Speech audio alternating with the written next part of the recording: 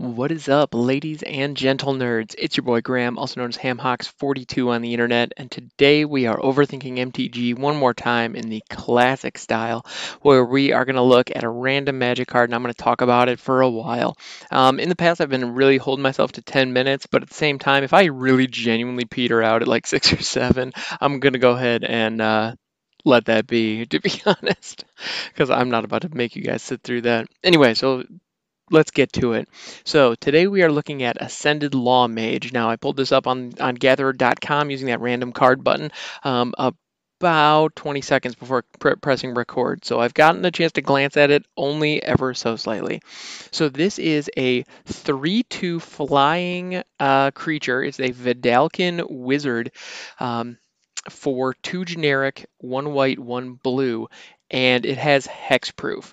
So this is actually a really interesting card. I actually really like this card. I don't love it. Like, this isn't a build around piece, but it touches a couple of points where, like, there are a ton of different decks that wouldn't mind having one of these to fill out their deck. It is just a rock solid 4 drop in a lot of different archetypes. And let's just run through those real quick. So it's blue white. So immediately you have, I mean, those are really big control colors, obviously. You also have blue white flyers, so if you're playing Azorius aggro, you're probably going to be playing creatures that are up off the ground, and then ways to buff them like Empyrean Eagle or Favorable Winds. So this would fit as a topper in one of those decks. Now 4 drops is a little expensive for a lot of flying builds. However, the fact that it has hexproof and 3 power in the air, that's nothing to sneeze at. So if you're in like a limited environment, or if you're in a situation where you're trying to build like a white blue flying commander deck, for example, where you have where it's a singleton kind of format and you just need a larger number and you got to kind of go to the bench a little bit, something like this would actually be a really great way to flesh that out and really rock solid 4 drop in that deck. You're not mad at it. Generally, one of the biggest downsides to this is the fact that its toughness is only 2. However, the biggest reason that's a downside is because things like shock can kill it. Well, in this case, because it has hexproof, things like shock can't kill it. So that's pretty great. The other thing, just hexproof in general is an incredibly powerful mechanic.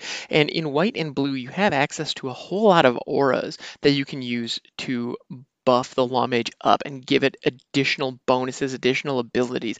I mean, right away, I want to have a staggering insight on this. I really, really do. Because the moment you slap staggering insight onto this thing, all of a sudden or a curious obsession, any of those cards that, or the other thing, you could mutate a Sea Dasher Octopus onto this because note, it's not a human, it's a Vidalcan wizard.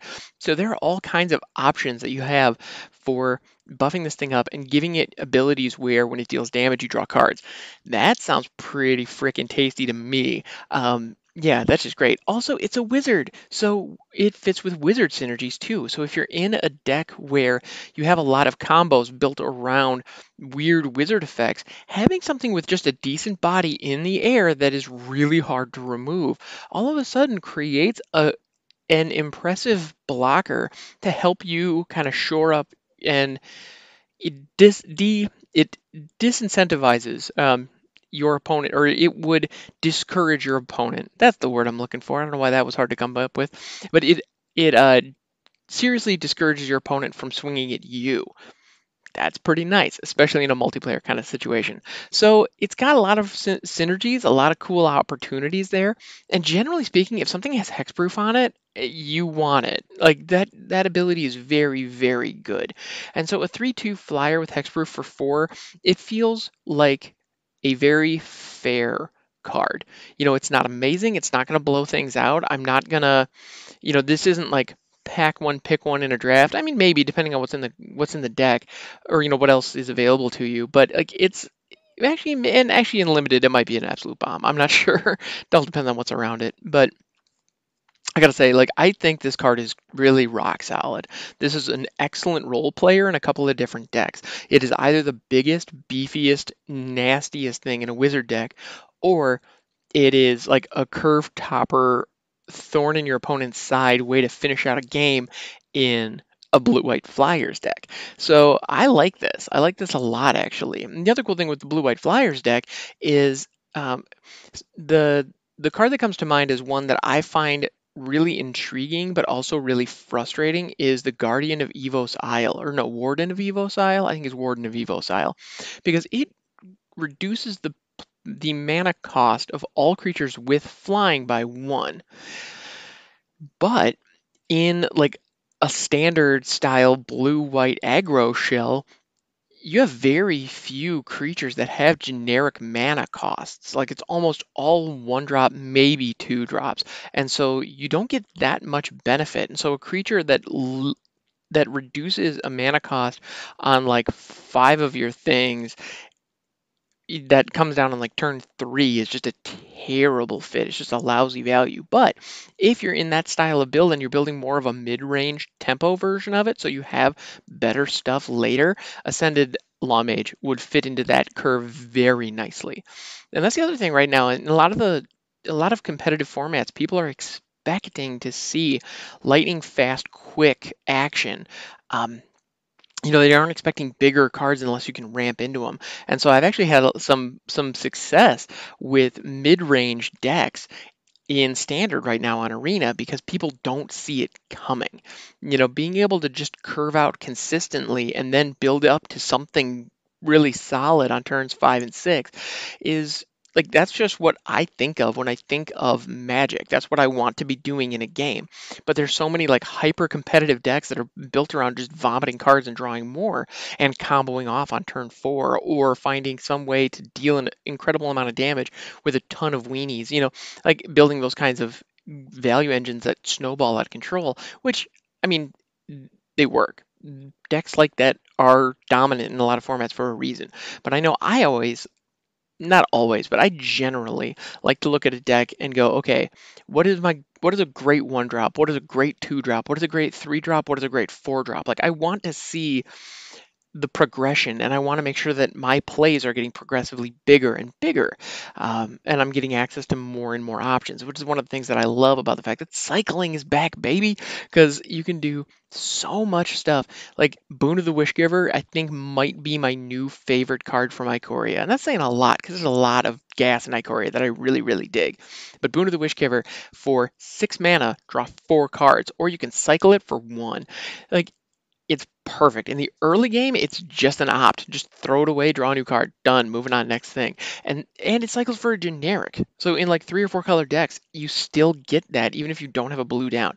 That rules. I love it. And then late in the game, when you're going into top deck mode, you top deck that 6, boom, restock your hand.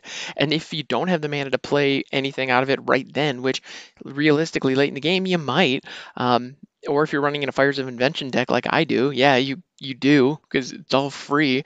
So anyway, I absolutely adore that card. I think it's wonderful. Like, and anyway, there's a lot of great stuff. I think that one is one of the best fair cards and a really cool design. And fun fact, because it's blue, it would actually work alongside Ascended Lawmage. They don't necessarily synergize. I'm just saying that a deck that runs one could run the other, and to great effect. So yeah, Ascended Lawmage, it's pretty cool. Yeah, I like it a lot. And actually, it's funny. I'm just now realizing, like, we're 8 minutes into this, and I haven't gotten into the artwork or the flavor text on this particular card yet. Because whenever I see hexproof, I immediately find myself thinking about like mutates and auras and all of the crazy metas that all of a sudden I can interact with. Like, I immediately go spike the moment I see hexproof because it's such a powerful ability. I'm like, how can I abuse this? Like, what crazy stuff can I throw on top of this thing? Immediately, like, just I can't help it. It's so, I don't know. It's a beautiful thing. No, hexproof is great. It's an incredibly powerful ability. That said, I still, on the hexproof shroud debate, I know I mentioned it yesterday. That's the other thing. I feel like this shows, even with the random cards, I feel like I hit themes. Yesterday the enchanters that we were looking at had shroud. I still believe from a gameplay perspective or from a game design perspective that shroud is a better mechanic, just because it's self-balancing. It feels fair in a way that hexproof doesn't. I can't tell you how many times I've had my big threat destroyed because I pulled my lightning greaves off of it for just long enough to do something, because in order to, if I'm able to remove the shroud from something so that I can interact with it, my opponents can interact with it too. So it feels fair, and I like that. Anyway, but Ascended Law Mage with Hexproof, you don't have to deal with that at all. If you want to tinker with it, you can tinker with it all day. It's just your opponents can't touch it. Yeah, so it feels very, very powerful, and I feel like they've recently made a really good effort to cost that fairly.